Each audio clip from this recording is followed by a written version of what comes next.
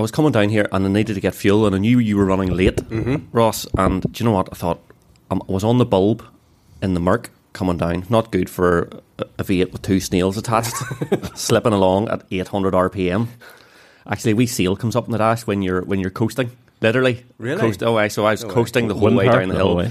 So it was wind power down over into West Belfast and down is it Kennedy Way, on the Stockman's Lane there, and there's a wee emo petrol station.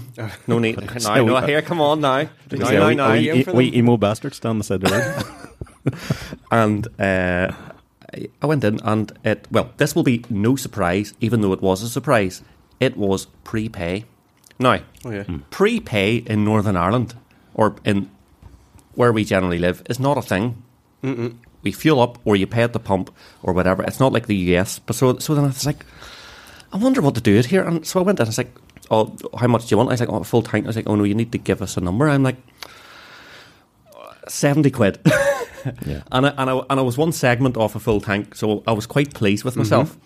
But I was also like, was he expecting me to come in and say, like, a fiver to get me from Stockman's Lane to, I don't know, Donegal Pass or something like that? I don't know. Mad, but weird. Anyway, on with the show. Hateful.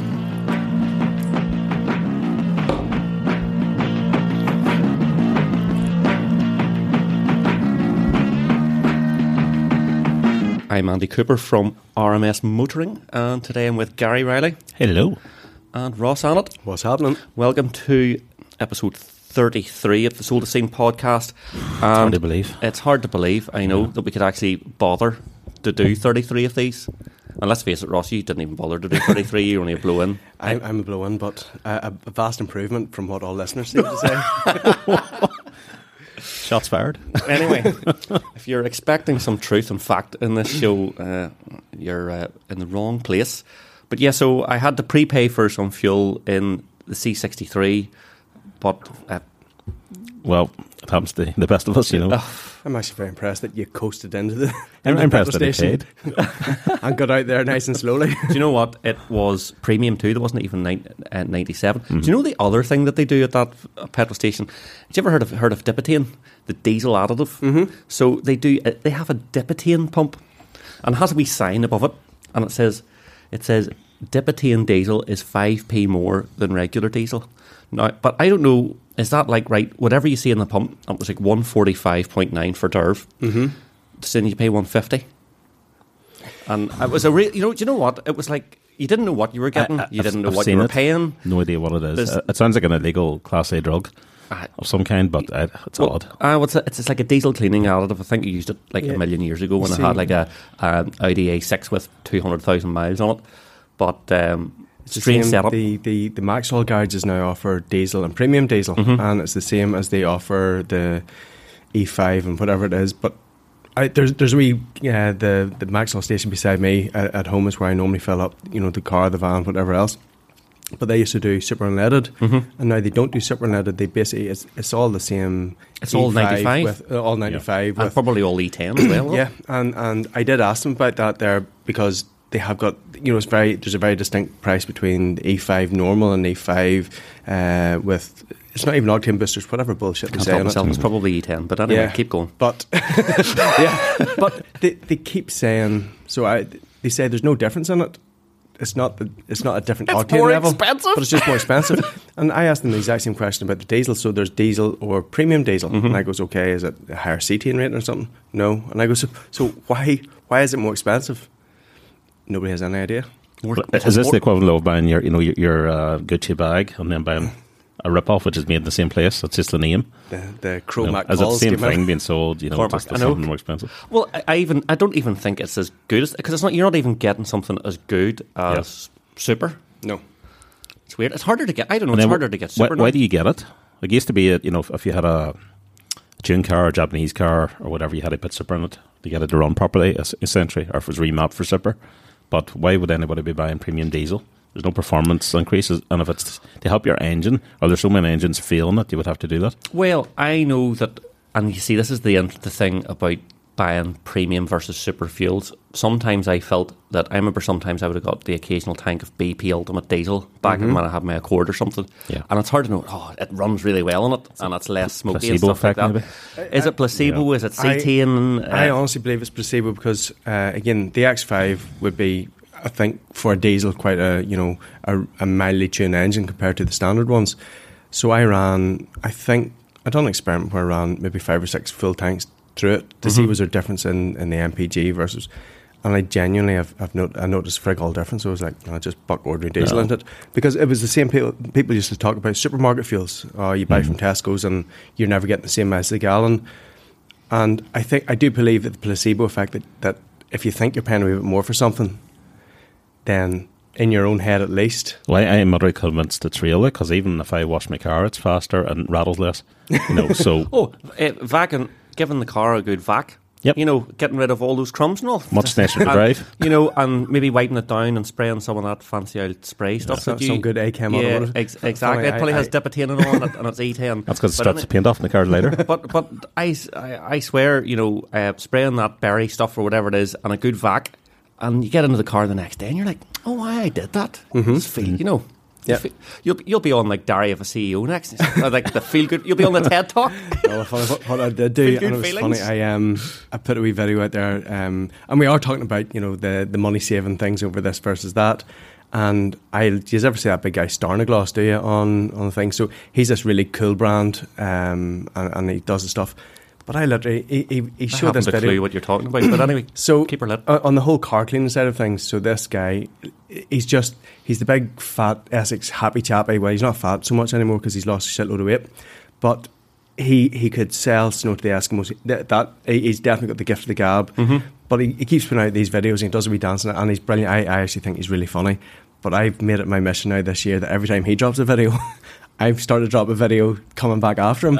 And in fairness to him, like he responded to it and had a bit of a laugh with me over Instagram that there. But it's the whole thing, whereas his cleaner was 11 quid and my cleaner's 30p, and it doesn't work any better because it's but people are convinced if you're spending more money on something, sometimes you believe that it's going to do a better job, whether it's diesel, whether it's petrol, whether it's cleaning products. That's marketing and capitalism. Cormac calls it. And do you know what? I didn't even price a bag of Revels in the place or anything like that. £1.25. Because I knew Gary was bringing the buns today. So premium Revels, you would have got. Gentlemen, it's a pleasure to be here. I know we're only saying 33 podcasts in, but I do look forward to this. Yeah. It's good crack. It's great to be back at it for, I can't believe we're saying 2024.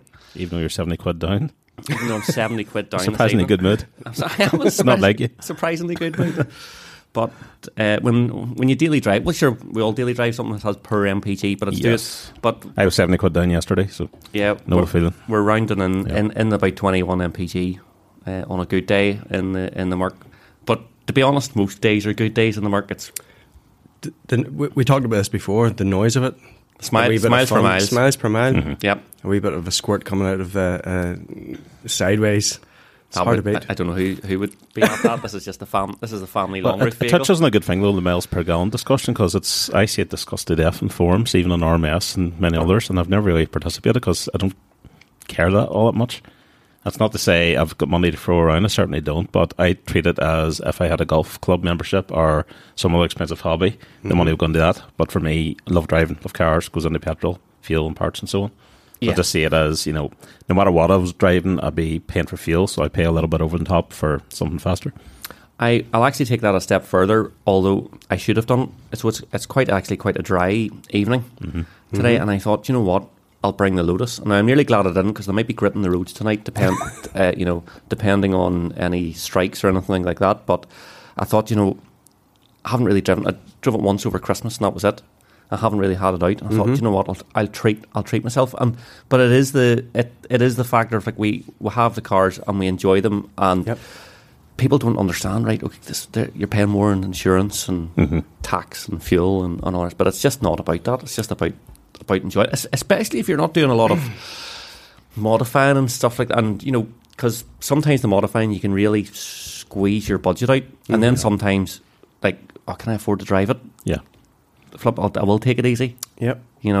But but I should have brought the Lotus tonight and I didn't. But first world problems bringing It the means Merc. when you jump into it the next time, and I'm kind of the same way. I know I talk about it more than you used to talk about the Yaris, but my M3 sitting tucked up in the garage and it's sitting there nice and clean, and I'm the same. It's when we'll take it out, I'm actually looking forward to getting out for a blast and a good drive and whatever. So I'm looking forward to it already, and it's something that I'm not building up to, but it's just something that I'm looking forward to getting out and getting a good scalp on the dry roads. A car like that, it's like if you want like comfort, not even like comfort food, but like comfort TV, you go and watch, I don't know, Friends or something like that. That it's really, if you compare it to something on Netflix, it's not really going to stand up to today, but it gives you that warm and fuzzy feeling of being a bit younger, and that's what I thought about when I drove your M3, E46 M3. I'm like, that brings back the memories of 15, 20 years ago, and plus it's a bit more analog and you feel more connected than you do possibly in a modern car. I also thought, I just thought about hopped out of the Irish and drove it, and I was like, I'm going to give this a good dusting at the drag strip. But anyway, never to be forgotten. On a similar note, and this podcast was born off of me talking about Yon GR Yaris, but there's a new one out, and there's been much chat about it on the forum.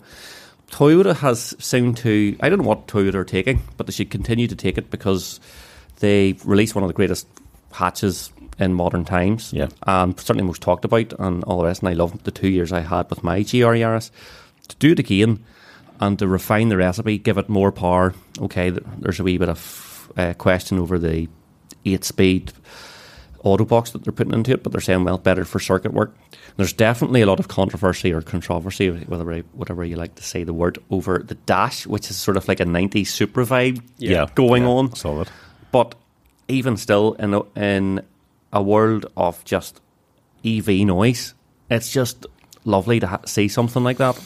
It's just it's like the reminiscence and the sentimentality of the 90s rallying and stuff. I think that car really grabs that and squeezes the life out of it. And for people of a certain age like us who loved all that stuff, that's kind of car really appeals. With a 17-year-old driver, if he could get insurance, or if she could get insurance, I should say, if they could get insurance and could afford it, would it appeal in the same way? Maybe not. I don't know. But it certainly has like a massive appeal to car enthusiasts. Yeah, totally. So that's really interesting. At the other end of the scale is, I was watching Harry's Garage there, and he was reviewing the new i5 M60, which is basically the 5 Series platform share with the new 5 Series, but the electric version, 600 odd horsepower. He absolutely slated it. It was 115 grand with options for like a 5 Series size. Well, it's actually 7 Series because it's over 5 meters now. They're 2.4 tons. But like, we have an EV in the household, and we all will have EVs in the household very shortly. But that, people can't afford that. Doesn't make sense. It's getting crazy. There's an i5 sitting in Bavarian at the minute, so there is, and it's nice. It's different. You can see that it's very much being marketed towards the upper executive levels. So it's more of a prestige. It's not your Tesla. It's not your standard, i5 or sorry. But even an i4 M50 is what was about 60s. Yeah, but again, they've really dropped in price. The arse has fallen out. The arse has completely fallen out of the i4 M50s. It's lovely. There's so many nice things about it, but the pricing has become, not just on it, but on new cars, is it's frightening. So it is. But that's well and away and above where I think it should be pitched. Yeah. I'll post a link to Harry's Garage video so you can see how disgusted Harry was with the the i5 and the GR Yaris, the new one. But like 115 grand. You can buy yourself a nice Carrera S, which are very expensive at the moment. You could buy yourself an M3 Touring and have 15 grand spare. There's so much more. As a personal purchase, it's insane. Although I've no doubt that Fleet will absolutely pick up thousands of these cars at that price. and they'll be sold to executives. But we do have a question in tonight's Q&A about general prices of cars going up, so we'll probably touch on this later, but I was just doing a little bit of research before that. In 2019, the cheapest car you could buy in the UK was £8,000, and the next one after it was £8,500, and then £9,000. Dacia or something? It was one of them kind of, I don't know, Asian brands or Korean or Japanese, whatever, but it was around that money. And then they kind of went up, in increments of 500 quid or so. The cheapest you can buy now today is still $8,000, but that's a little city car. And then after that, it's 13 grand. And I think that's for a Corsa or something. So there's this massive jump up to 13 grand in a 4-year period. And it's just nuts. And that's at the lower level of the market. Obviously, the 5 Series and things like that there, the jumps that they're making are even bigger. They're going up 10,000, 20,000. And obviously, wages aren't going up the same way. Inflation has gone up. Cost of living's kicking in. You wonder how people are able to afford them at all. I know exactly how they're able to afford Gary. Yep. And plans. And here are the plans, and I'll put this in the show notes as well. People are going around stealing headlights, which are $5,000 a piece. That's true. I don't know if you've seen the picture of this doing the rounds. It was a Porsche Taycan, which has had the eyes cut out the front of it. We'll stick this in the chat, but I'll show you it now. So someone has hacked the eye. I think now I don't know if it's $5,000 for a pair of lights, or $5,000 a headlamp. I would well believe it, because do you remember, I think I told you one time before when I had a problem with my X5? Oh God, there it is there. But it was £2,400 for one headlight warranty repair. Oh my God, look at that. This is a Taycan Cross Turismo we're looking at, and it looks like someone has taken the tin snips. Yep, tin opener literally to the front end. And if the headlights in that car are anything like the headlight, why did I have to take a headlight out of my GT4 for some reason? Put a bulb, or no, it wouldn't be a bulb. I don't know what, but I had to. There's the headlight release mechanism is inside the frunk, and so that's probably why they probably knew that they just had to cut right round it, and they've literally taken out nearly the entire front wing, and it honestly is it's a butcher job. It's frightening, but the cost of everything, no wonder you can ship that off somewhere far side of the world and get that onto eBay or somewhere. So you have the cost of cars, and then, as you mentioned, that 5 Series is now what, 2 meters? Either it is not 2 meters. It's over 5 meters. Yeah, and so it's a similar, it's in terms of weight and length, it's similar to like a Range Rover Sport. But this is what I don't get. I could understand from the E39 maybe up to the next one and the one after, they're going to get a little bit bigger because all the safety regulations have come in the last 20 years. But surely at this point, we've all the airbags we're going to need. We've got all the legroom we're going to need. Why are they still getting so much bigger? Well, they're too big because they're too big for parking spaces. They're too big for back roads. You're sitting behind something that has a long wheelbase and his white car and all the rest, and they're nearly straddling the white lines. And I'll tell you the other laugh too. The range was about just over 200 miles in real world. These are things that I'm learning about now as well, and I didn't realise about the size of the battery, which is so obviously the i5 then must be like 100 or even bigger. Yeah, about 100 kilowatts, something like that. Yeah. So you're not even going to be able to charge that properly overnight at home. Actually, it was, I think from memory, it was about 90 kilowatt or 95, but 88 kilowatt or 82 kilowatt usable. So this is another thing. So the manufacturer said, right, the battery is a certain size, but inside that is the usable capacity. It's like the tank has a lining. Yeah. But more than that, Harry was given off that he now measures the amount of electric that is going into the car, and at 1% battery, even though the usable battery was like 82 kilowatts, he put 88 kilowatts into the car, and it actually had some range. So the car is, there's losses. So you're losing like 10% of the electric you're putting into the car due to heat and inverter and all this sort of stuff. So it's, which just adds to the sickener if you've spent that amount of money. Anyway, like really, what green credentials could you have if you're going to buy something at 2.4 tons at that sort of money? You don't really need. You're certainly not doing it for cost reasons, because you could afford to go and buy the Range Rover and like have maybe 20 grand a diesel budget. Well, the car contradicts itself in a number of ways. That's the problem. But the manufacturers have to get on this bandwagon, and that's what they're doing. And you know, it should be small and it should be nimble and it should be electric, and that would make sense and be quicker to charge and easier to charge. But they're having to do it in the biggest models too, and it just doesn't work as well. So we're in this strange world. I think we're going to pick up this expensive cars topic and run with it here.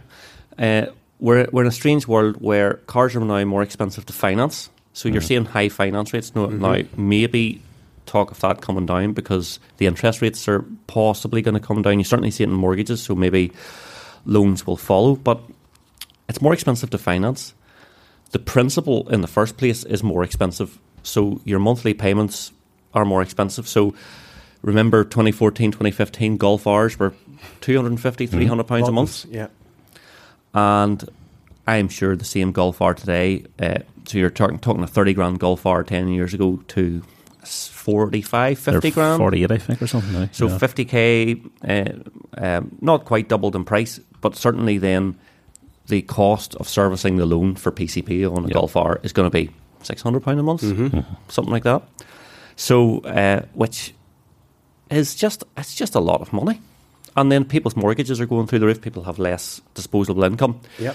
So we have these cars that are more expensive, but people's budgets being squeezed. So we're now actually starting to see cars on the forecourt. You hear of Porsche having stock. Like, they're discounting them massively because isn't it something to do with the fine they get for not selling enough of the cars? Yep. Yeah, so a car they could be fined £12,000 or £13,000, so they discount it by 10 just to get rid of it. So you're now not seeing cars, which for the last 3 years been used to seeing cars just being sold at retail for a new price. That's now stopping, and we're starting to see discounts, 10% and your discount. dealer contributions and things like that again, which we haven't seen for the last few years. Yeah, but I don't know. So the whole situation is a bit of a mess. I'm sure there's some bargains to be had in between it all somewhere, but I don't know. Certainly my Lotus, if I went to buy, it's lost money. And well, I would say it makes the used car market probably stronger in some respects, but I wouldn't envy now being 17, starting out and trying to get a new car on my driveway. No. Not that I had one 17, or most of us didn't, but if you're a young driver and you want to get a new car, it must be incredibly difficult to get on that ladder. And it's also making it difficult for people to talk about, we huff and blow about EV, but let's face it, the EVs that we've been talking about, they're not small change. There's nothing between, unless you're going to take a chance on a poor EV experience, a second-hand Nissan Leaf, 10 years old, it has 60 miles range in the summer. Which is just not great. You're just not going to do it. Yep. So really, you need to spend 15k plus to buy a Hyundai Kona or. There's nothing like cheap with them, and that really is, I think, where a lot of the manufacturers are really trying to kind of jump on that wee bit. That using the sacrifice schemes, the salary sacrifice schemes, and things like that there to try and get people onto it. But even at that, it's still a huge chunk of money for most people. Some of the salary sacrifice schemes are eye-watering. Like, I actually wonder about some of them are great. The NHS ones are an absolute no-brainer. £200 or £300 a month. But some people saying, well, actually, it starts out at £1,000 a month, but it's £600 or £700 net. But yeah, that's still a big chunk. That's still a big chunk of money. So. But then they'll probably take an approach if they're going to spend that on the car anyway. They could probably get something better for the salary sacrifice than the personal purchase.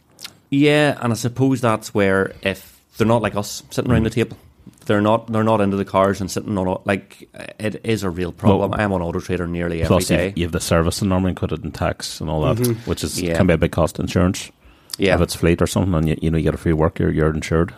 Rennis was telling me again, the NHS ones were fantastic, but he was telling me about some of the nurses who obviously then jumped on, the nice Audis and whatever else they had. These are the ones with the really fancy electric wing mirrors, the ones that the cameras in them. They name you a little kind of black. Yeah. Which look amazing. Nubbin, So he told me the story essentially of one of the nurses who he knows, and she's a nurse, so she's not particularly highly paid, but it made perfect sense for her to get a brand new car that she can charge and work, she can do it, blah, blah, blah, blah, blah. Clip the wing mirror, and it was something ridiculous, like $2,500 to get the wing mirrors replaced. And basically the car was, every time she got into it then, because the wing mirror wasn't working, it was flashing up warnings and that there, this is not safe to drive. And he's saying, for all the good points of getting this here, she couldn't afford then to fix it. The one I saw the other day, I think it was an e-tron. Is that the run SUV? Yeah. And they don't retract, do they? No. They always They're- take out they're even when you're fixed, parked. Aye, so I couldn't figure that out. I thought if they're retractable, which I have seen on some cars, they go into the wing or the door frame. If they did that, it makes perfect sense. But otherwise, why not just have a traditional mirror? So the other question is, at $2,500, would you not just claim on your insurance? Because that's what it's there for. Yeah. You know, now, don't get me wrong, you'll end up paying for it in long green grass. And that's another problem too. Insurance last year took a massive hike. Yeah. Here, the I-Pace we have, it's all aluminium.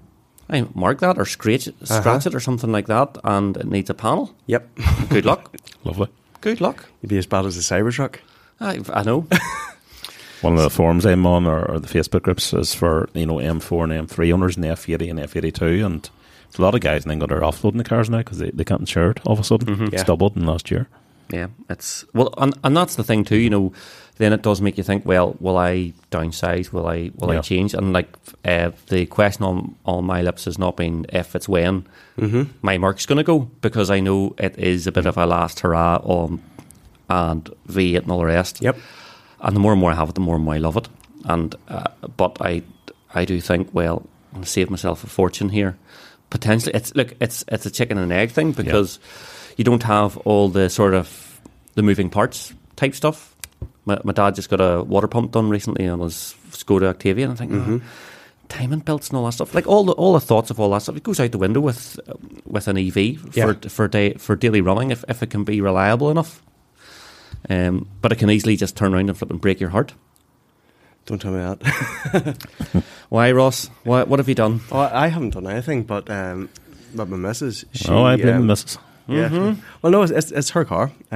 She has she has an X5 as well, and coming up to its first MOT, and she's just decided, okay, time to get rid of it. And so she went on a wee shopping spree and saw the iX.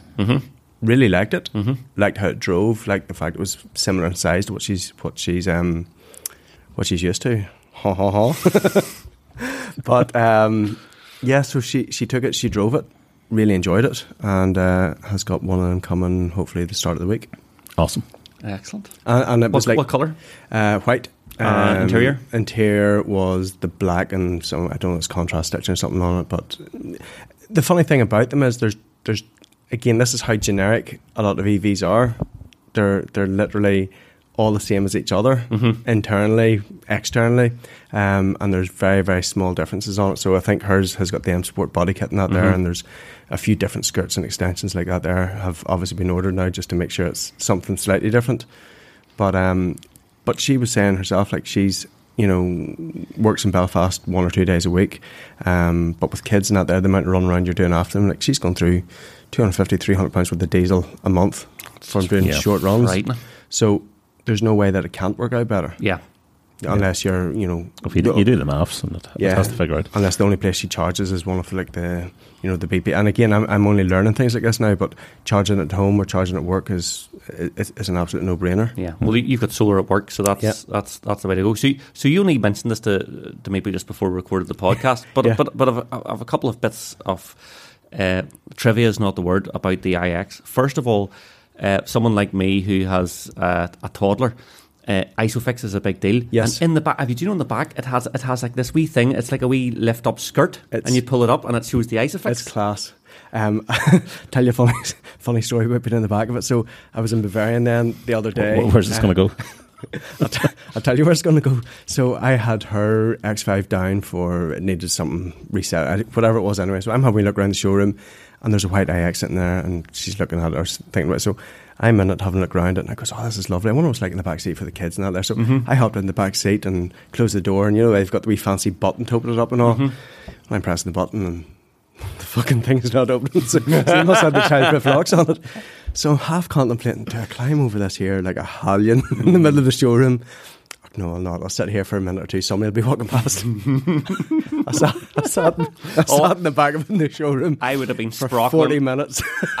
What? For 40 minutes? Until somebody can pass. And it was not just have your phone and you could ring them. Well, I was sitting bimbling through RMS and whatever. Oh, right. So then I saw this guy walking through, and he was actually, You're the world's busiest man. You took 40 minutes to spend on the back of an iX and do you know, it was actually anyway. nice. It was nice to actually sit and not worry about the world for a second too. looking at everything in tinted windows and seeing the people hobnobbing in Bavarian. But this dude walks around and he's got like his missus or something, they're something talking about cars. So I start knocking the window up and he puts the hand up, apologised and started walking away. And I was like, no, come back. So I said, I got stuck in the back of an IX for 40 minutes. But yes, I did notice the wee Isofix skirt. Yeah, probably all saying this, poor guy's deliberating us. Big time. The Isofix skirt's a nice wee touch. It also has the sort of haptic button in the handles and stuff. Quite a small boot, under 500 litres, Ross. 500 litres, yeah. So, but fine. But again, it'll do everything she needs to do.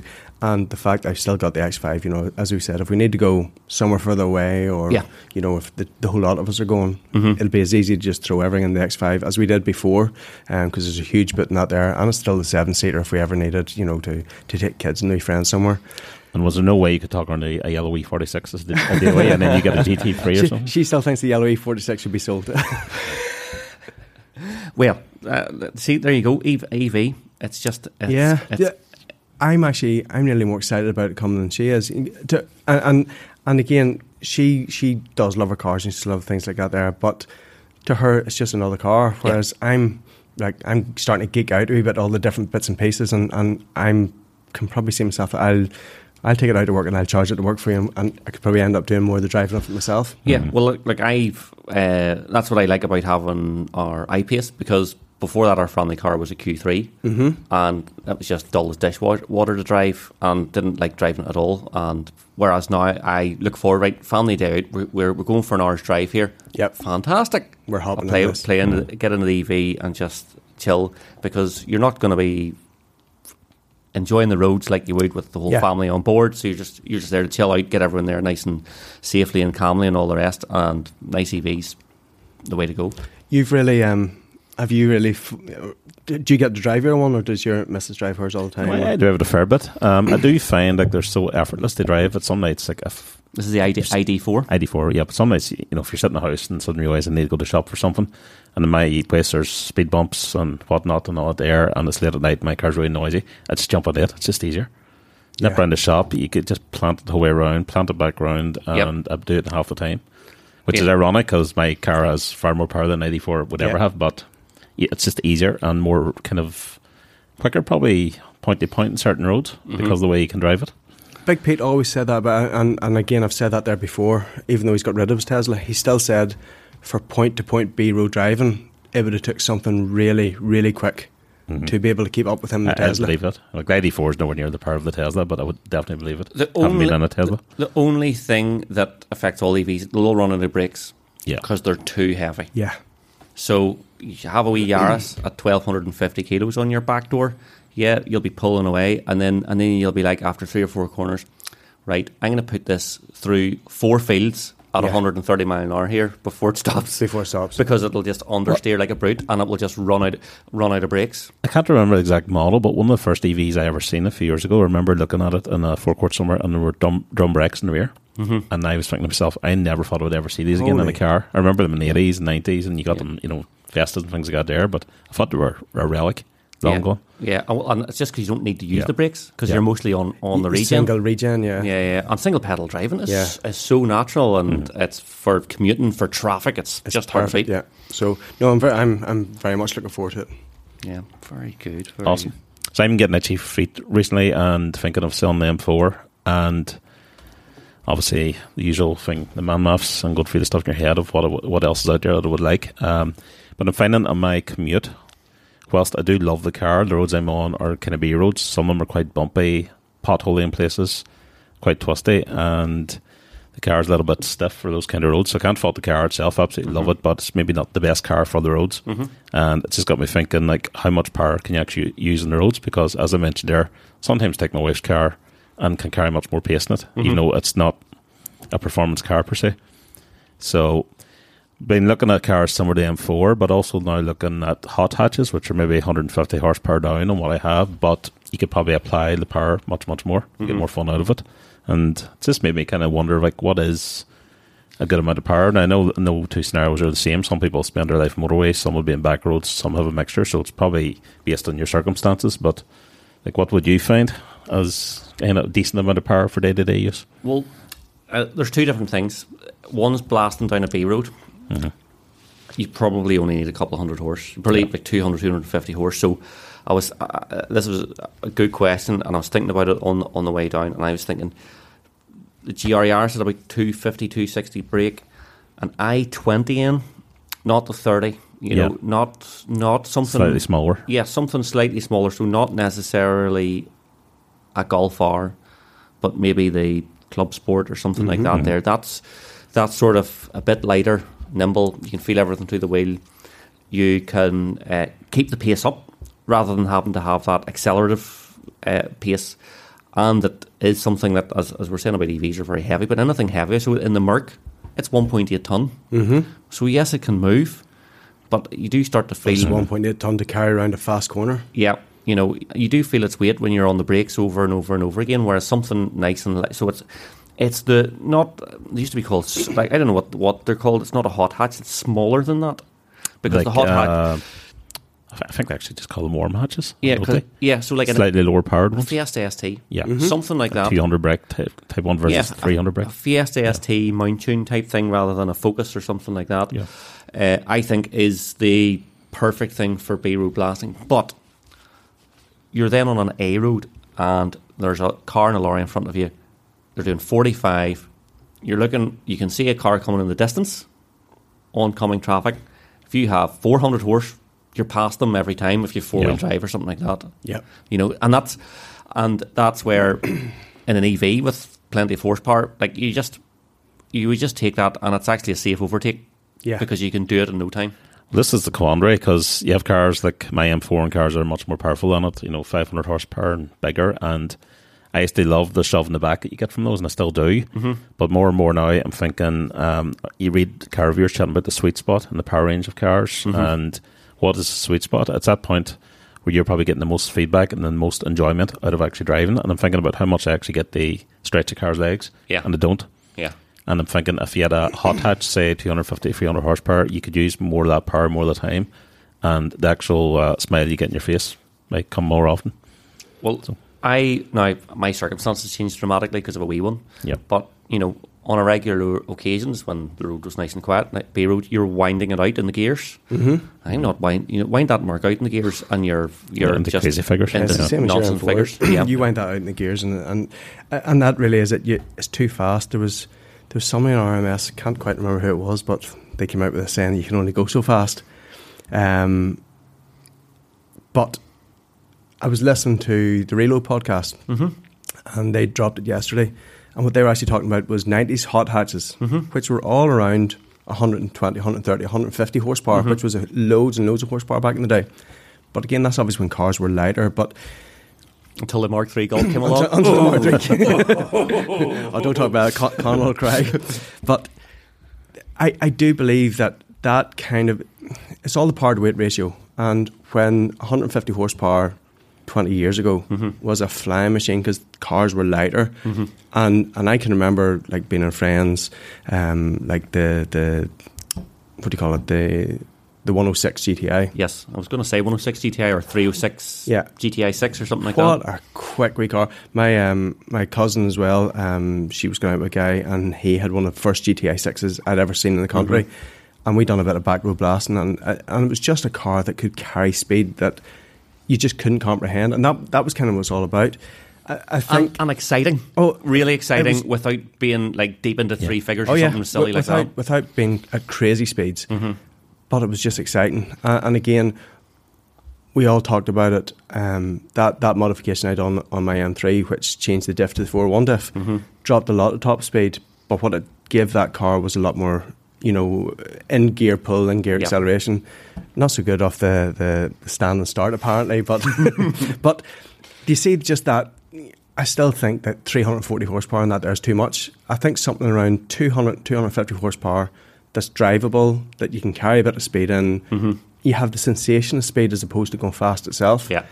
That really is the sweet spot. I think the weight's a really good point there, actually, because the car nut me would like to think that all car companies are populated by engineers like the guys who did the Z3M and those kind of skunkworks projects, and they're so passionate about designing the car and the engine power that they've got just the perfect blend and optimum. But in reality, the cars have got so heavy, they're probably saying, well, we need to give this car 500 horsepower to offset the weight and make sure that it's not seen as slower than its predecessor. Have you felt the weight of the seats? And have you ever had to take a seat out of any modern car? Well, they're just heavy as hell. A ton, so they do. Like, they're so heavy. The amount of electrics and airbags and safety, everything. They're just, cars are so fat and heavy nowadays. It just means, you're throwing a car around the corners that's maybe 2 tons, and 20 years ago it would have been 1 ton. Yeah. And it's much more dangerous for all involved. So I'll tell you a car that does, another car that breaks that mould, and we've talked about it before the cast, because we're talking about things that you were thinking about changing to, Gary, but one of those cars that definitely breaks that mould, and is, if you want something new or nearly new, is an Alpine A110. If you only need 2 seats, that looks like a fantastic car. And apparently just the original one was really good. So you have that Renault Sport 18 turbo engine. It only weighs like 1,100 kilos. Looks really quirky, has pretty good double clutch box. Anything that's good enough for Gordon Murray to buy and drive every day. Oh, totally. Totally. He's a fussy guy. Have you ever heard him talking about cars? Yeah. That's nearly every interview I've ever read of him or seen. He bemoans the weight of modern cars and the feedback you get, or the lack of feedback, and so on and so forth. Is it Mark II Escort he has? But he's got a collection of stuff. And he has a Smart Roadster, was another thing that he really liked. But Johnny Smith's interviews with him are well worth a watch. But yeah, the A110, I am sure, is like just perfect for that, but also it's quite cool, as well. And I do think, and you know what, my Lotus isn't the quickest on a back road. It's pretty compliant. It's pretty good, but it's probably still over-egged, and the Porsche was too long geared as well. It just wanted to do big numbers on a back road, and then you're tempted to do them. That's the thing. I know. It's a problem. And then the other problem is you go to the other end. Like, in the last couple of years, I've driven some exotic Italian stuff, and they are just, the capability of those cars versus the road. Like, it's just mad. The driver skills aren't going up proportionally. No. Down, if anything, because of all the driver aids. Yeah. So, but yeah. So anyway, yes, that was my thought for the day. But yeah, on the A110, Gary, you were wondering about something very similar along those lines, built in the same factory, perhaps. Okay, it's just, I was looking just at different cars and hot hatches and things, and the Civic Type R. Keep thinking about it. The FK8, still just not totally decided about the looks. I used to think it was totally over the top. I've warmed it a bit now. I could probably live with it. Same. Still a little bit leery. I think you would have to go for a very careful colour choice. Yeah, and things got there. But yeah, I was looking at the Megane RS 280, which to me looks like a kind of nice. It's subtle, but not so subtle that you wouldn't notice it in the road if you were a car man. It's got the wider flank in the rear, 19-inch wheels, and so on. Definitely, they're a wee bit Q car, but if you know, you know. Yeah, there's a couple of guys in RMS have one. Eddie's, liquid yellow one's beautiful. Liquid yellow's fantastic, but I'll say a set of wheels, spacers, they've just got a really nice stance, and probably enough power for the road, but you could always remap it if you want a little bit more. So look at lows. Not really keen on Golf R's. I've had one before, so don't want to go back down that route. But there's not a lot of other really fast hatches out there ticking the boxes. No, I think that I didn't go that route, but I had the same quandary, and I was, if I could have got a drive in a FK8, I think that's the way maybe I would have gone. Yeah, but I did get a drive in a 300 Megane, and I didn't do it for me. But it was one of those things. It was maybe the mood it was in as well, and then I was just seduced by horsepower. Yeah. Well, that's the thing. You probably stepped out of something with a lot of power at the time, so I think back to back, it may not have felt as rapid. Well, actually, no. I had the Yaris, and I think I was wanting something. Right. I think I was wanting a palate cleanser from the Yaris, to be honest. Because I was like, it's not going to be good as, and it's not. I'm going to hold it up to the Yaris. It's not going to be as good, so I may as well get something different, which I can't really compare. Yeah. So I have an America State. Totally different. I was reading through because I think I told you some of the last ones. I realised I had been paying for a year's worth of subscription of Evo magazine on the iPad and had forgot all about it. So I was catching up on their 25, the car of the year, and both the 110 and the. It's the 110R, wasn't it? Yeah. Or the racing one? It's like £100,000. Some bit of kit. Yeah, but that's too expensive. Unreal. It needs to be, 30 odd grand second hand or something.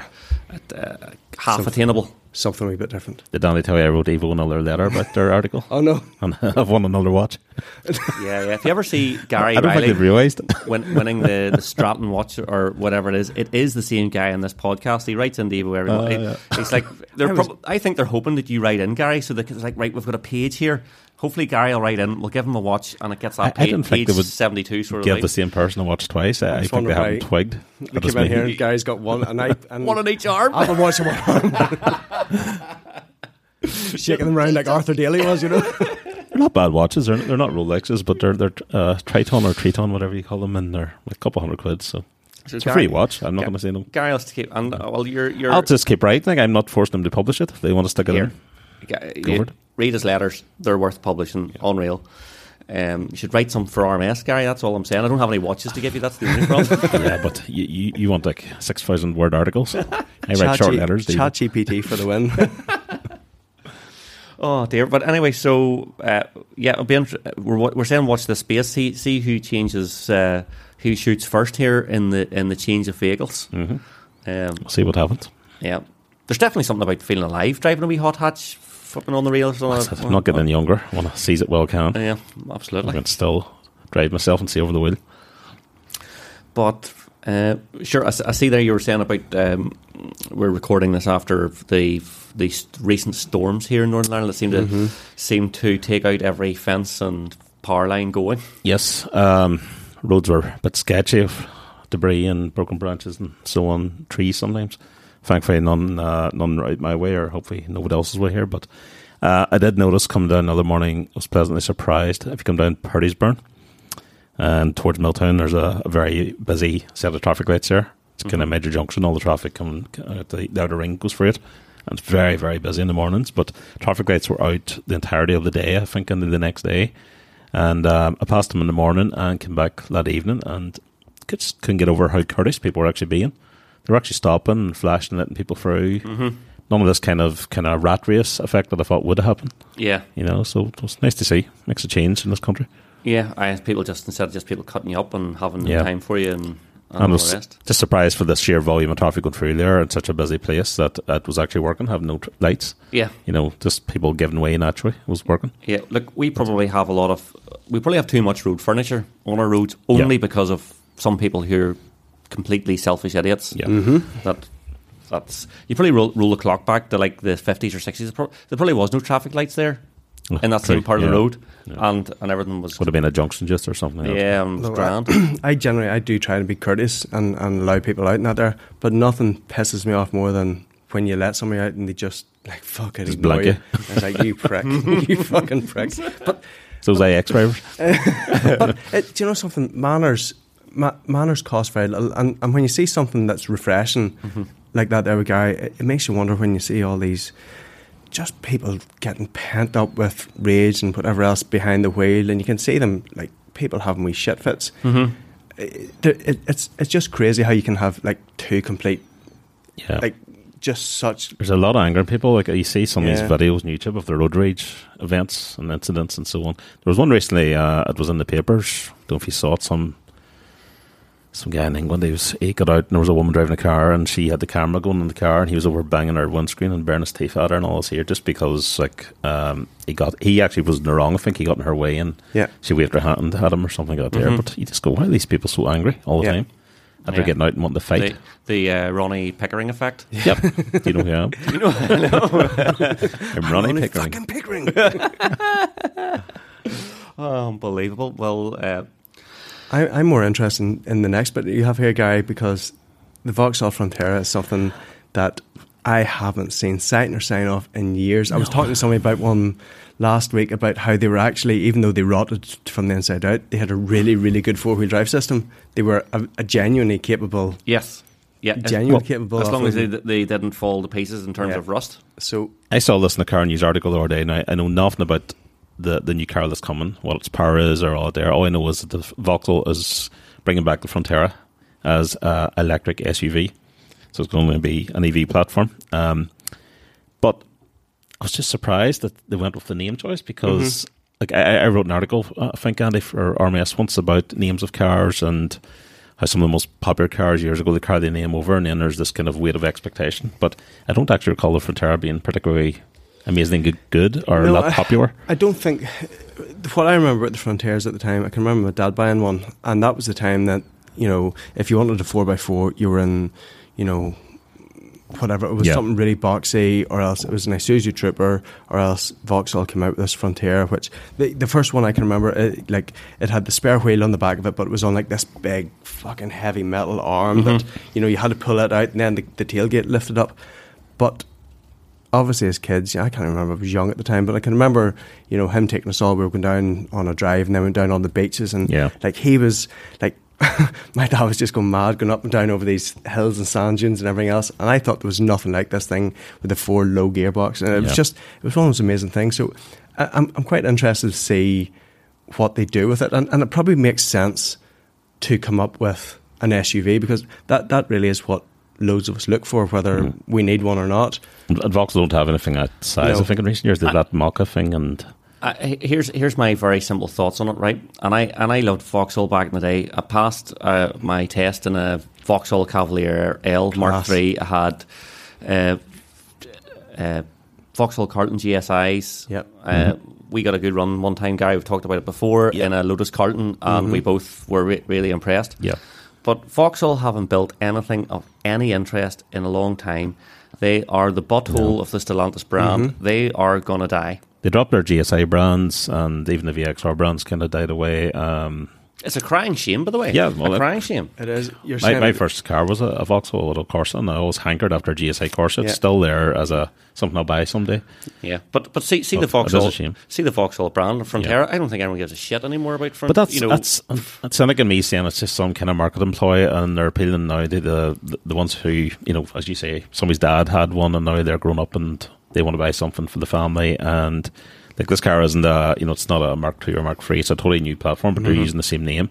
And I'm wondering, is it just a copyright thing that they own the name and they can use it and it's not costing much? Yeah. In fairness, I think the new Astra is a pretty good looking car. Yeah. Actually, it is. I don't think anyone cares about Vauxhall anymore. They're just completely irrelevant. I think you've hit a really the nail on the head there, and it ties in with another question that's asked later on from one of our listeners. And Vauxhall as a brand, I think they've taken nothing of any significance out. They're just rolling out mundane, churned out crap, and it's a real shame, because, like, I'm sure you can remember as well, like, growing up, when we were growing up, and the cars, it was like Ford versus Vauxhall. Yep. Look at it now. Yep. We see this is a good example of what you were talking about with Toyota there, because Toyota in recent years, but prior to the Yaris, then we come back in the Supra, you know, there wasn't a lot really to speak of. They brought out the GT86, which was kind of lukewarm. But I think if companies don't have those kind of dynamic models and fast models, even if they only sell... Sorry for the siren in the background of the podcast there, in case anyone's watching this, listening to this in their car and looking in the mirror. The plods saw Ross's van doing 200 mile an hour down here. Anyway. But if those manufacturers don't have a really dynamic model in their range or something that's seen to elevate them, I think they're just totally beige, the whole range. Yeah. And they need that, even if it sells in low numbers or doesn't sell anything. Yeah. It's still seen that they've got that kind of an angle, you know, and they can be seen to have, you know, there's people in there who want to explore dynamics and sportiness of cars and give it a little bit of an edge. And they have no appetite for that at all. Yeah, none. And I can't see, they've no really good EV they've no good proposition that makes them relevant at all. It's not like Peugeot bringing out or Peugeot with like the 508 PSE or the whatever it is, the E208 and stuff like that. You know, they are trying. Yeah. You know, although I would even say their 208 is a bit of a wasted opportunity, because I think that is a really fantastic looking little hatch. And I know there's a warm version, but it wasn't well reviewed. But I think if they'd brought out something about 250 horse, Yaris kind of power. Yeah, and nice wheels on it, nice kit. It would have been amazing little hatch. Yeah, but they're not at the Vauxhall level of. No, they're Vauxhall have passed the point of no return. I think, unfortunately. And Vauxhall and Ford used to be kind of on a level, but Ford at least are, you know, they're bringing out plenty of quick stuff. You know, the Mustangs and whatnot of this world. Yeah, and even the Mach-E, and they're keeping with the times for sure. And their GT40 and stuff like that away at the top. Oh, yeah, awesome. Yeah, would love to run on one of those. Sure. Yeah, Ross. I am. Well, I've talked about obviously my missus. She's got a new car coming. I feel like I've a new car Sorry, coming. I'm just reading the notes and you wrote Mrs. Pimp. This is a great name. Pimping in the eggs. I felt like going for a new car. I had to put 4 new tyres on the X5, and without even going for like stupidly really expensive ones, it was still £1,100 for 4 Hancooks. Land sales. No. Yeah. Jeez, Well, it's nuts. do you know something? I sometime last year, and we may have spoke about this before, it was coming up to MOT time. It was coming up with something, and I needed to put 2 tyres in the front. There was a waiting list on getting decent tyres in. And I went for, they weren't the budgets, but there was still something about, £120 a corner, and they were the biggest pile of dung. And whilst I'm moaning about the fact about having to spend £1,100, the difference in set of good tyres is night and day difference. Like, Yeah. Even driving in that crap last week, or, the rain, the bit of slush and sleet that we had, it was cutting through it nicely. It was doing everything it should have been doing, whereas on the previous ones, they were, and even something simple, they're the exact same profile, the same size, the same everything else. But when you saw the new tyre sitting beside the old tyre, it was just so much bigger and fatter and chunkier and just, so whilst I'm moaning about the cost of tyres, and again, if I had went for the star rated ones that BMW is supposed to have, we're talking about £1,500 for 4 tyres. Frightening. It's that old thing, you don't get really any enjoyment from buying tyres for such a big outlay, but at the same time, it's the only thing between your car and the road. So, So it has to be done. I do believe that budgets are a false economy, especially in something that, and again, this is where Rennis has actually said to me about he has found with EV driving, you really munch through tyres, whether it's the torque or whatever else, maybe Just the weight. the weight of it. The weight as well, yeah. But in something the weight of an X5, which is 2.5 ton, it really is. It's money for old rope. so on them. The other thing I had made a wee note about was Big Pete, one of our forum members, Sean. They done a GoFundMe, as I'm sure some of you have probably seen and read. Sean and his wife are going through a whole transition. She hasn't been well. He wants to take her home, and basically needs to raise a lot of money to make that happen. The lady needs round the clock care, so the good folks of RMS decided we're going to do something for him, and loads of us donated prizes, presents. The Sean himself was overwhelmed on the day, so he was there. That's right. And I called in down at Pete's for an hour. For an hour, and again, it's gone back to that kind of the whole giving thing. Like, there was homemade buns and cookies and everything made, which were fucking phenomenal. They were great. The amount of goodness that people have in their hearts to help somebody who's in need and at times of need, it was just phenomenal to see. And I think there was close to £3,000 lifted on that Saturday alone, which was even more impressive in the fact that, and it was just down to probably a bit of lack of planning on our behalf. But GTI and I they were running their own day on the exact same morning, and again they lifted a load of money as well for another couple of worthy causes. But yeah, it was fantastic. I think that was a bit of a scheduling snafu that we had 2 cars and coffees on the same day, unfortunately. But because it would have been, we've all talked about how nice Cars and Coffee is to go to, because it's a really easy, relaxed morning. The weather was shit. And people turned up in cars that were dirty and that there, but nobody actually cared because they were there for a different thing. And it was the exact same thing down at Blackline for the GTI and I guys. That people were just turning up, and it was just. But yeah, so the fundraiser, or I'll put a link to the fundraiser in the show notes as well. Yeah, it was just phenomenal, and I know Pete had said to me that on the podcast to make sure that I thank people on his behalf for everybody who turned up and showed up and were able to just come down and show their faces and help out another forum member. So, well, totally humbling that the way people, look after each other on the forum is just unreal. Yeah, it really is, and you see it in the likes of that. You see it in the mental health thread, and some of the stuff that people have to deal with as well. It's a very powerful thing, and that is something that whilst we all have a wee bit of fun and we slag and something that you should be very proud of is what RMS has grown into, Andy, because we're a bunch of car enthusiasts first and foremost. We've all had a bit of fun. Some of us may have had a few more warnings from moderators than others, but something at the heart of it, at no matter what's going on, there's goodness there, and people are always willing to help somebody at a time of need, and there's always somebody to chat to. The resources that are on RMS is fantastic, and it's something that, as forms have died out, RMS has continued to grow from strength to strength. And I do think, you're it's the first time I've seen you probably like a wee bit red in the cheeks out there, but it is something I do think you should be very proud of not just what it is, but what it's grown into and continues to evolve into. So, yeah. I think it has, it's gone from strength to strength. There was a period 10 years ago where it seemed that forums were just a dying breed, and I saw plenty of comments that, RMS won't be around for much longer either, but it's proven everyone wrong, and I think it's because the sense of community on RMS has always been really strong, even going back 10, 20 years. All I can say is I find the way the membership behave fairly humbling. Like, I just, and they're out for each other, and all I do is provide the platform, really, and let people tear away. I don't really want to interfere with. I'm not big into organising stuff. I love doing this here. I love having the crack, and I love cars. But don't do yourself a disservice. It's been well moderated and well run as well, and that's why it's. This is not a smoke blowing exercise. I'm here to enjoy myself as well. Yeah. You're not here to make me feel awkward. I'm going to take charge of this and take this down a different route. Right, we've a Q&A to do here. Yeah. Thank you very much for your kind words, but more importantly, get on and donate. Yeah, let's get these Q&As going. First question: when will RMS close? Sorry, when hell freezes over. Yeah, Q&A. Right, the first one here is from Big Pete. He's getting a lot of hits in the most popularly named member in the podcast. Will any of you ever build a complete project car again in your lives? And if so, what would it be? Ross?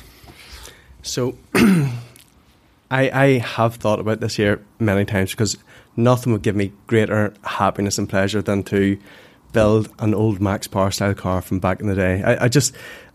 And it would suit you to the ground. Like, you haven't left that era.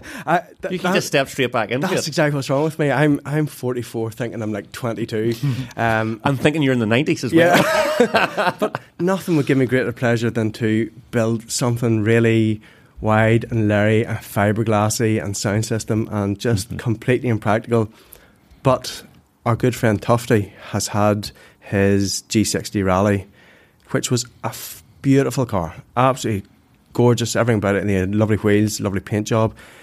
But Tufty being Tufty, and at the height of modifying, just wanted to go balls out in this thing. And I think he's bought, over the course of the last 10 or 11 years, 4 or 5 different engines for it, each one a different stage of madness. Mm-hmm.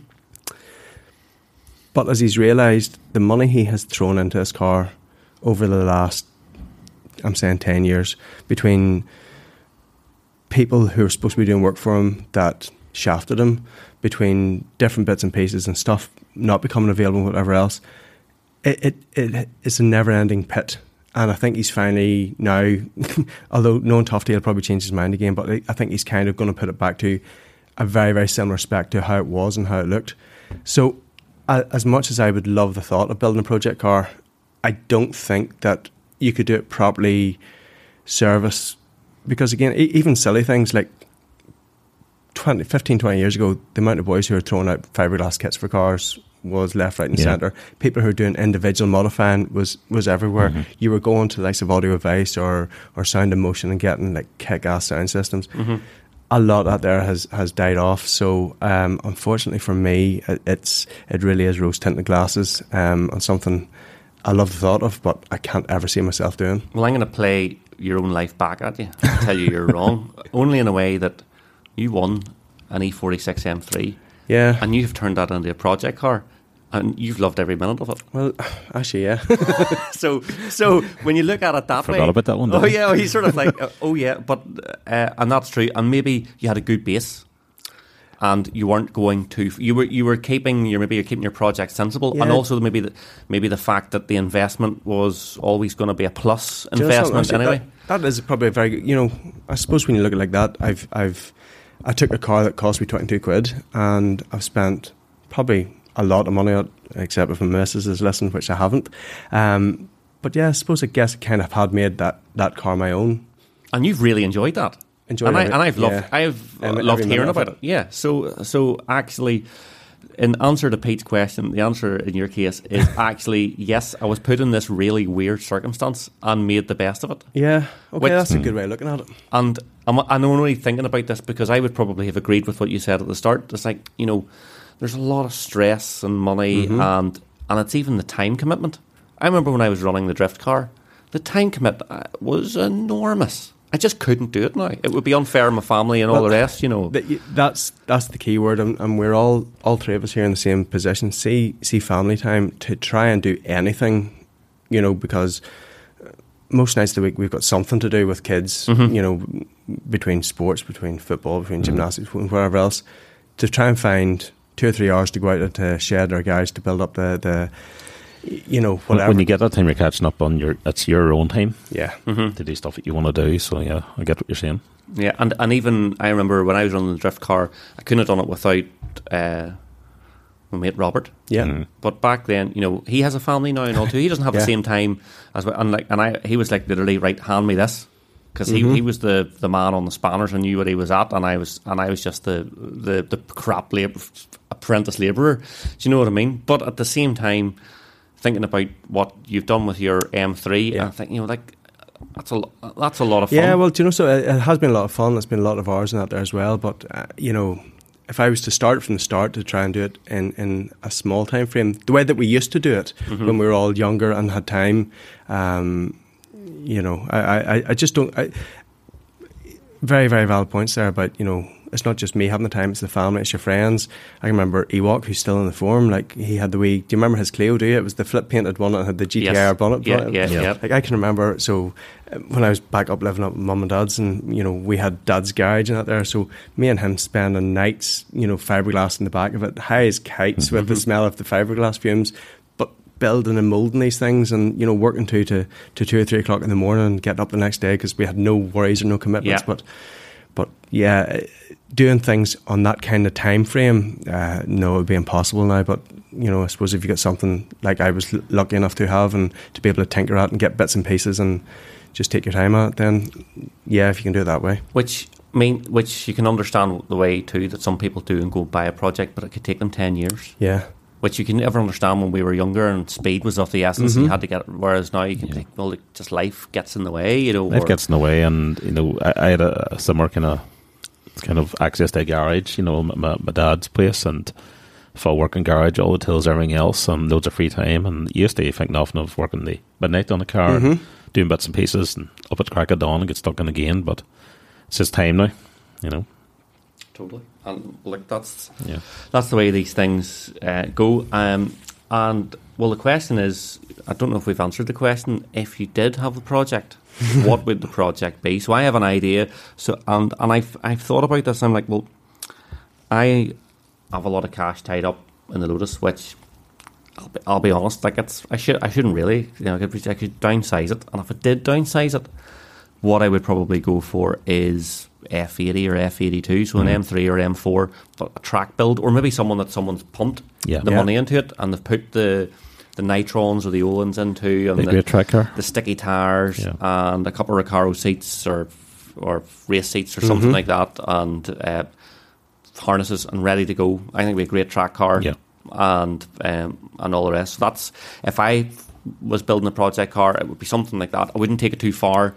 It would probably be for track, and then keep it road legal though. Keep it road legal, yeah. Hydraulic Nürburgring, enjoy it.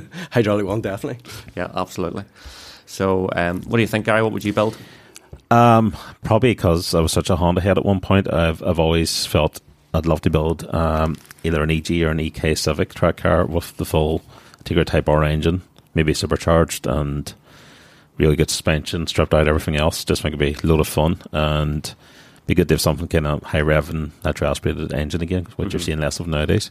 And that would just be for track. The other project I've had in the back of my head since I was a teenager, and I'll probably never be able to do it because of the money and time, but I've come in the money and I was semi-retired or something like that there. E30 M3 shell, totally stripped out and rebuilt as a fast road car with an E46 3.2 engine. Full custom interior, the whole works. Would you right-hand drive convert it? Definitely. Well, if it could be done, without ruining the feel of the car, or You probably have to get a dash custom made and all that. Yeah, I'd imagine, but- or you buy a regular 3 shell. Well, yeah, for any 30 make dash. Make it. But yeah, that would be a ton of money and a ton of time. So will it ever happen? Probably not. But who knows? Never say never. Keep doing the lottery. Nice to have dreams. See, if you had enough money, you could semi-retire and then do all this. It's all hinges on money, doesn't it? Money or time or both. Money buys time. Yeah, true. Yep. It does. Well, and then the same could be said that people who learn lots of money have no time.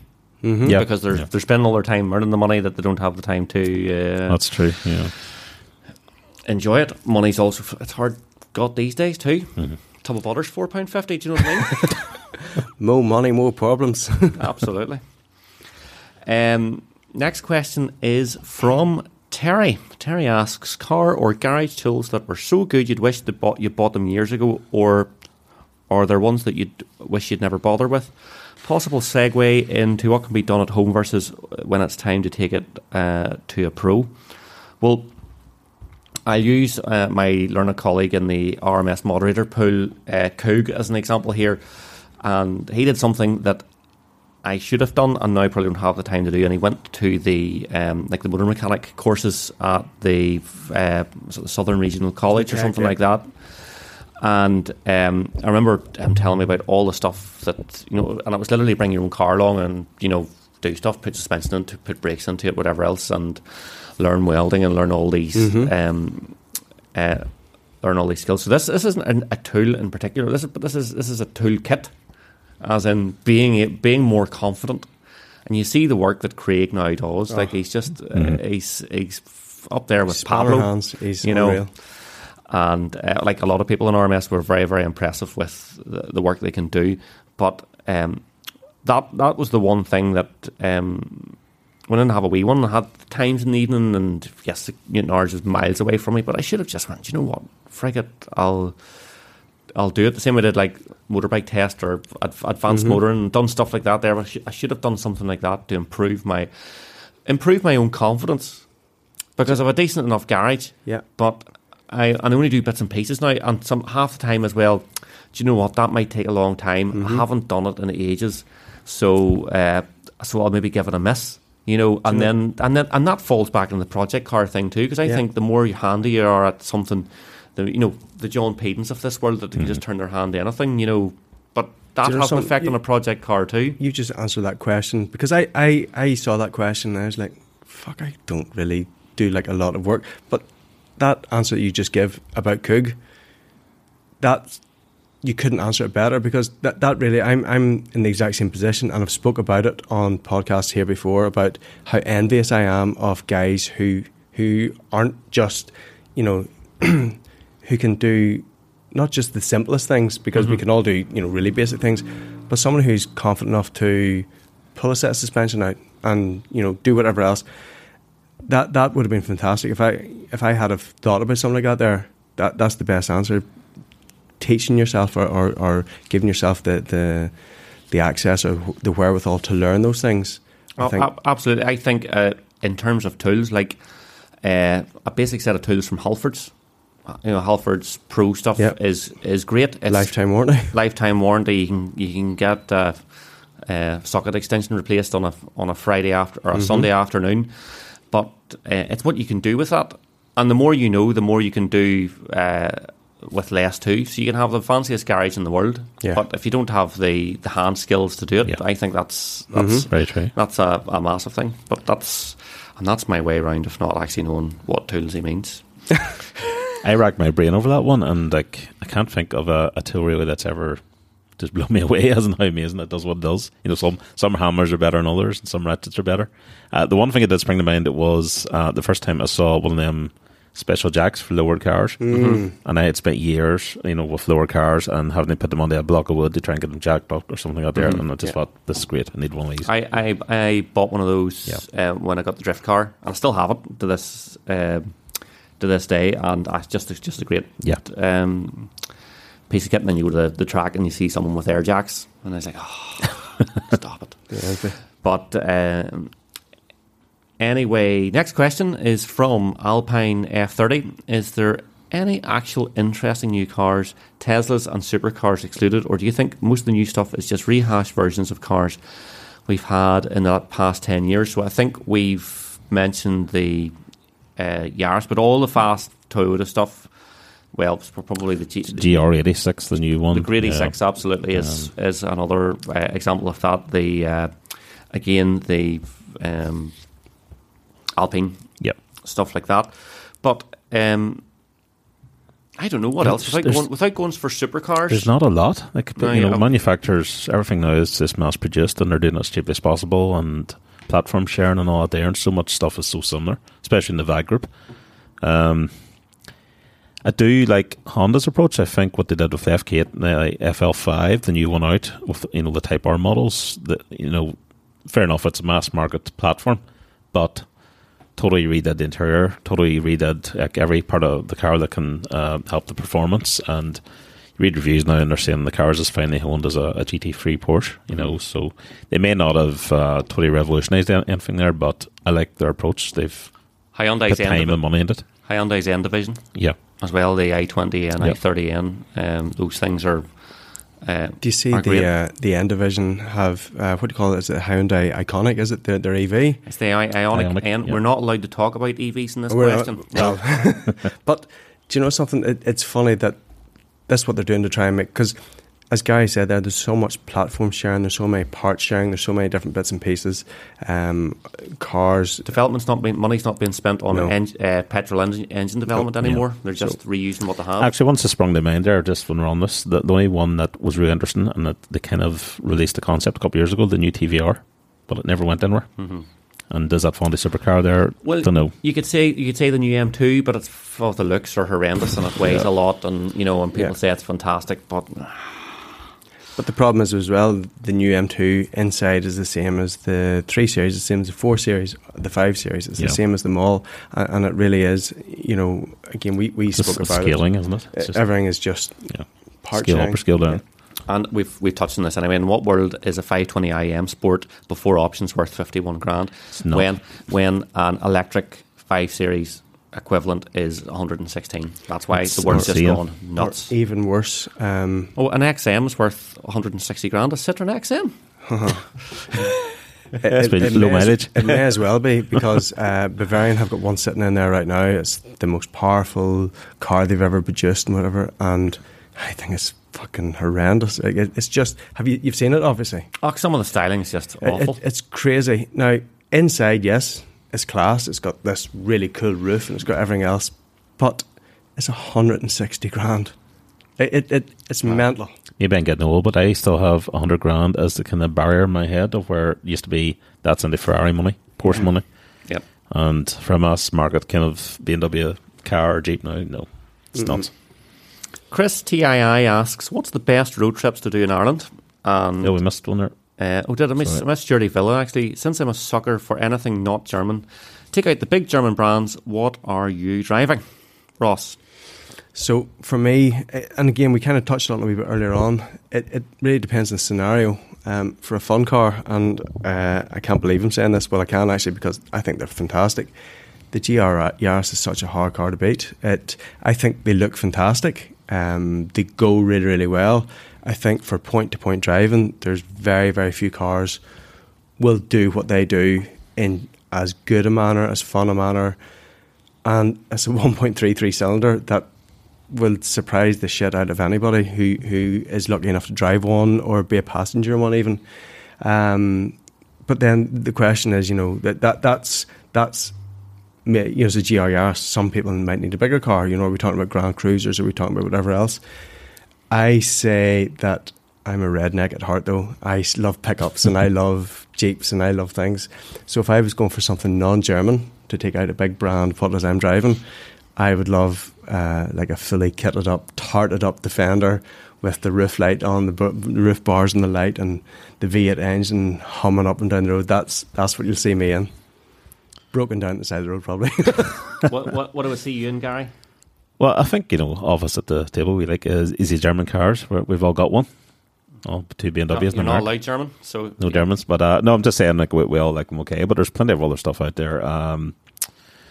There's the aforementioned Yaris. There's a couple of other Japanese brands. The GR86 Toyota. There's Nissan GTR, the Honda Type Rs, Ford Mustang, Alfa Romeo Giulia Quadro. There's a stack of good cars out there to keep with. Alpine. There's the Alpine. Yeah. There's absolutely loads. Do you know what? And it's maybe an age thing, but Italian stuff, British stuff. What about the new Astra? What about the new the new Astra? The new Astra.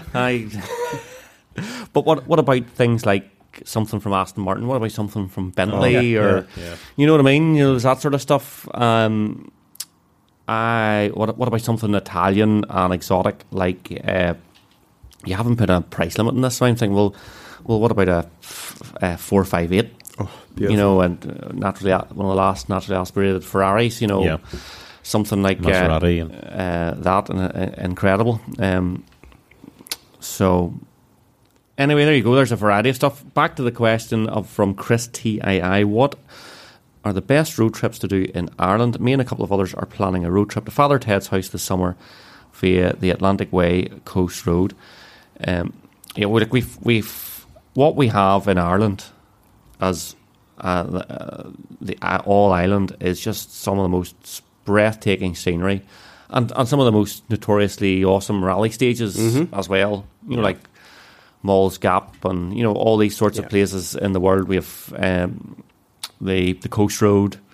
I did a great road trip a couple of years ago in the Yaris, and we went to about an hour south of Cork. And down Skellig Michael, where the island is, where they filmed Star Wars and all that. It's just absolutely breathtaking. Down there, if you can get clear enough roads, it's awesome. But the coast. So I would say the coast roads do as much of it as you can. I think if you're driving through Ireland, that's somewhere my knowledge isn't just as good. I think part of the fun that those guys will have is doing the drive itself. Again, because it's not going to be balls out, but there's going to be a bit of back road blasting. They're doing the Atlantic Way Coast Road, and that is some of the most stunning over by the west of Ireland.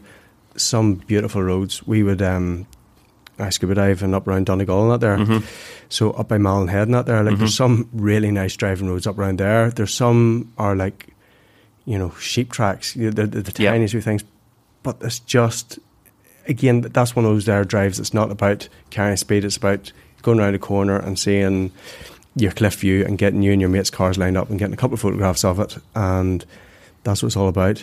In the north here, the road, any road out of Larne is good. But the Causeway Coast, it really is hard to beat. When you're going up Larne through the tunnels in the road and that there. Very dramatic. When you had the catering, you take it up those roads? I took it up those, which was unreal, Fantastic. So I think it's going to be really hard to beat. Just before Christmas there, we were away, a bit of a family trip, and we stayed in an Airbnb down near Enniskerry, and did a drive up through the Wicklow Mountains, and it's just absolutely breathtaking up through there. So many trees and things. It's a nice bit of country.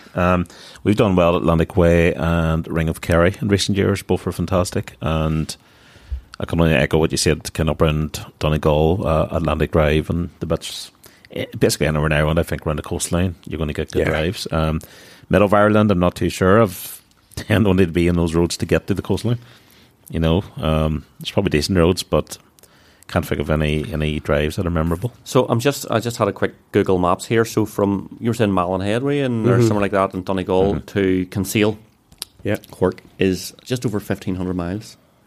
So that is a lot of coast road. Now, that's going to take you a long time. Yeah. I would say that would be an epic trip. And that's a trip you can just get in your car and go and do. Like, I actually... trips in Ireland always surprise me, no matter where it is in the north or the south. This is an absolutely beautiful country, and it's always breathtaking, always really enjoyable, always really memorable. So, Chris, you're doing the right thing. It's on our doorstep. All these great places to drive, and do you know what? The people you ask are the people in the forum who who have done all these things. Yeah. Sven's been everywhere. He'll know. That guy has been everywhere, and he enjoys driving. Yep. Again, the shit out. Like when you think about the driving that he's done in the Evo 6, which is essentially a stripped out rally car. Yep. Like he's took that on wine runs to the south of France. He's done everything. He's a maniac. He's well worth having a chat with. Next question is from GPA Evo. Best or favourite resto mod and why? Gary? I have two that sprung immediately to mind. The first, I'll just load up a photo here and we'll stick this in the chat. This was the That's the Alpha the Holics Alpha, car. yeah, Yeah. 518 horsepower resto modded Alpha Giulia GT, one of the early ones. I just think they're absolutely stunning.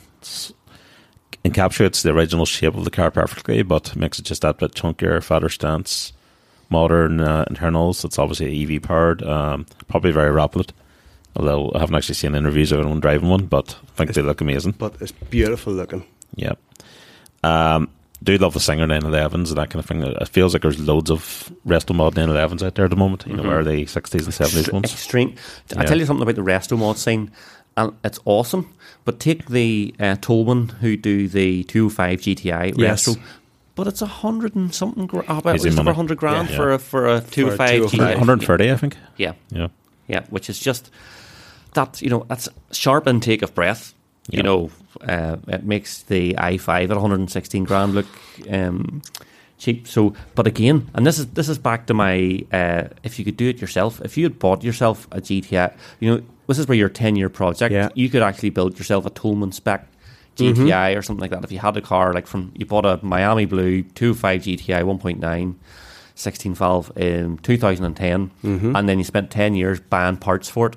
Yeah. And you were handy, and then you could just start building it in your garage and Yeah. all the rest, and that's what I love about some shows. And then someone turns up and something like that, yeah, I've been working on that for the last 1 year, just like jaw dropping, you know, stuff like that's cool. Don't get me wrong, some of this stuff is absolutely beautiful that these resto mod guys do, and you still have to give them a donor car and all the rest, but it's still a lot of rent, A lot of rent, a lot yeah. of wage. I have another one I'll throw in here, and this was an interesting one. Ian Callum, probably the most famous car designer in the world. So he's worked with, obviously, Aston Martin, Jaguar, Land Rover, loads of other ones. He was heavily involved in the original design for the Aston Martin Vanquish, the first one, which came out in 2001. And a couple of years back, he went back and revisited that because he felt he was never quite happy with the car, the way it was. There were budget constraints and time constraints and so on and so forth. So he did a kind of a soft resto mod on the Vanquish. So there's a few exterior touches, bit of a power upgrade to the engine, and then a lot of touches to interior. But again, we'll put photos in the show notes, but you can see it there. It doesn't look vastly different to the original, but it's different enough that you can But you know something? see where the time went. I think that's the beauty about that, because it's such a stunning car anyway. Yeah. They're one of the all-time nicest cars ever. So if you put those pictures side by side with the original, you can actually see the extent of the changes. It doesn't lose its shape or lose its kind of original appeal, but just looks like it's brought up to date. He's designed some absolutely Bangers. beautiful cars, and the I-Pace as well. Which is a lovely looking car. It for an EV, it does require the caveat, you know. Yeah. But yeah, so the next what's our next question? The Murph. What's Demurph asking? He's asking 3 cars: E90 M3, E46 M3, and E36 M3 Evo. Careful here. You have the daily one, you have the track one, and you have the scrap one. Don't fly too close to the sun, Andy. You have the daily one, track one, and scrap one. The E36 M3 is getting scrapped. The E90 is getting dailied, and the E46 is getting tracked. I agree. There we go. We've answered the internet with that. Gary, any thoughts? I must have misread this earlier. I could have swore it was an E30, he said. Anyway, regardless. Yes, I'll deal with the E90. And controversially here, and Ross is going to probably punch me inside the head, I'm going to scrap the E46. No disrespect, because I've had one and I loved it. Short but intake of for breath track, I'm going to go for the lighter E36. with Similar power to the, a little bit down, but still enough that it would make up for the weight Ross and I'll deficit. be standing at the arm going, oh, look, there's Gary and it's 318, right? 318. Rusting away. No, I would worry about tracking an E46 unless the subframe was fixed. That's my problem. You may find half your car up the track. Yeah, well, look, that subframe issue can be fixed. Yeah, You know, yeah, so I know. But you know what? They're all great cars, actually. You know, the E36 M3, for giving it a hard time, it had a beezer of an engine, and it was The evil like one, yeah. yeah, the 6-speed, yeah. So it was great. Okay, on to the next question, and I did. The eyes did. Hang on, well, can we just mention now if Lyons is listening, he can This is your nod switch off now and go to sleep. Oh, really? So I did roll my eyes when I started to read this, and by the time I got to the end of it, reading this question, I was like, You were asleep? I was like, oh my god, actually, there are a few, we might be onto something, possibly the most boring thing ever to be written. But anyway, Boydie asks, what are your must-dos in a car before as you set off? And he said, like, putting the volume at 20, 25 or 30, depending on the song. He's Mr. Elvis, start it. Temperature on an even number, display his oil temperature on the first two bullet points, and I was like, right, okay, this is just horrendous, you do this. And then he said, display my oil temperature on the display, and then change it to the timer for how long I've been in the car, then monitor my progress to my destination. And then I remembered, when I get into the C63, if I haven't done it, I have to put the screen on the AMG screen with my oil and water temperature. This is insane. I'm going to question this bit where he says about the volume must be 20, 25 or 30 depending on the song and not in between. Is this an OCD thing? If he hits 24, is he going to crash the car in the hedge or something? No idea. Is that linked to his, his map in the car? Like, it's like stage 1, 2 and 3. I don't know. It's actually on the volume control. I don't know whether it's linked to his fucking balls or something. If it goes too loud, it's twinging. I think people must overthink about things too much. Temperature, maybe. I like the temperature being even numbers as well for some, and I hate the half numbers that BMWs do, and it's just pointless. But I do worry about that there. But when it comes to the rest of it, like resetting clocks and fucking blah blah blah. Here's my question about the climate control. Why is it wrong in the first place? When I get into the Merc, the climate control is exactly how I left it, which should be a fixed number. Absolutely. That's how climate control works. You ever see coming into a room, like a climate control room, and they go over to the temperature control and put it at 28 because they're cold? I'm like, yeah, the room's cold. It's set at 21. Yeah. The ambient temperature of the room's 10. It's going to heat it up as fast as you can to get But to to me, 21. the climate control is never set because when you get the car every single day, it's a different temperature outside. So if you're cold, you'll turn it up. If you're too hot, you'll turn it down. So it's never going to be constant. What? What? I leave mine. What's this madness? I leave mine in 22 unless it's cold outside. Then I go to maximum temperature, and then I don't that's put it not down how to it works. 26 or 24. No. I put it back to 22. Well, look, I'm one of these weirdos that drives the window down. I'm with a pair of highs and lows here. Yes. You don't do that. The point of climate control is the car does it all for you. I tell you the one It thing doesn't work. that pisses me off though more than anything else. When my missus is sitting on her side of the car and I'm sitting on mine, and she's fucking about with the temperature. I know it's dual zone climate control. She has her temperature on that side, but it fucking pickles my head that when she puts her temperature like 26 or 27 and I'm sitting at 22 and I'm going down to 20, down to 18 to get it cooler. And then again, BMW's the synchronise, so I synchronise the temperature all the time until she twists the dial and it fucking messes up again and it pickles my head. Mine does that, so I open the window for badness because she gets the window open. And you get a nice draft blown across. Yeah. I can't believe I'm with a pair of highs and lows. There's flipping Günther in flipping climate control engineering in Germany, spending flipping years of his life working on a climate control system. So as if they set it at 21 degrees, it will perfectly condition the car. They will get in. They will never have to set it again. What do you mean? There is data telling me that Gary Riley and Ross Allen have high and low. It's fair fault for the guy who designed the brakes. So don't use them either. I don't do anything else. Like, I just get in the car, seatbelt on. I usually put the window down because I like fresh air, even if it's cold. The only thing I would do in my car, I have the M1 and the M2 button steering wheel programmed. So my car's very noisy. It start up for 30 seconds with the baffles. So I'd put it in the M2, which keeps it down a little bit until I drive off, and then I'll stick it in sport mode. That's about it. What frustrates me sometimes is I love CarPlay. If CarPlay is slow, so wireless CarPlay, it's slow to connect, and you're waiting for it to connect, and it's like, come on now. Come on. Or you get into the car and it's just about to connect the CarPlay. It's like, oh, I've left something in the house. And you get out and then it's like, right, I'm spending ages for this thing to connect. It's one thing the Lotus is actually good for. It seems to connect in a very quickly. flash. Yeah. The Mark takes ages. The Jag's not far behind it. May ring Gunter. No. Have a word. Ring Boydie. Ask him to come and do it for you. Yeah, so if someone's wrote here, podcast and Spotify, absolutely, those sorts of things. Although I've had some. The Smile used to be Radiohead on hard rotation. I was at a gig at the weekend there, and I had that anyway. So I agree. Maybe I'll just get into the car and listen to us on the way up the road, just to be completely weird. Why not? I'm going to try this volume at 20, 25 and 30 thing just to see if he's a genius and he's onto something. I don't even know if my volume has a number. It maybe does have a number. I've never noticed it. No, mine does. Then the van definitely has a number. That's the Speedo you're thinking of. No, I actually don't know. There's the X5. I don't know. I don't know if a lot of cars don't have a number, but what I do You like, get a little bar and it goes up and down. yeah, what I do like, like in like a late 90s DVD in Car Entertainment would have the bar as well. Yeah. But I like a nice knurled knob with a nice, Oh, you do? Yes.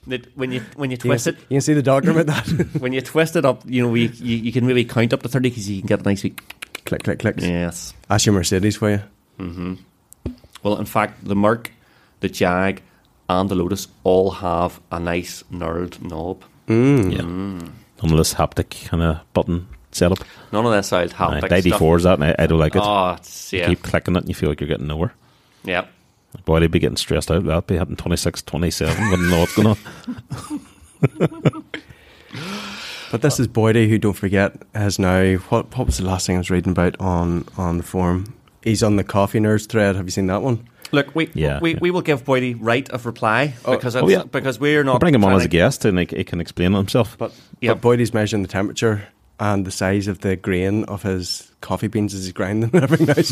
So when he gets as upset over the grain of his coffee beans, I think 20, 25 or 30 will definitely pickle that boy's head.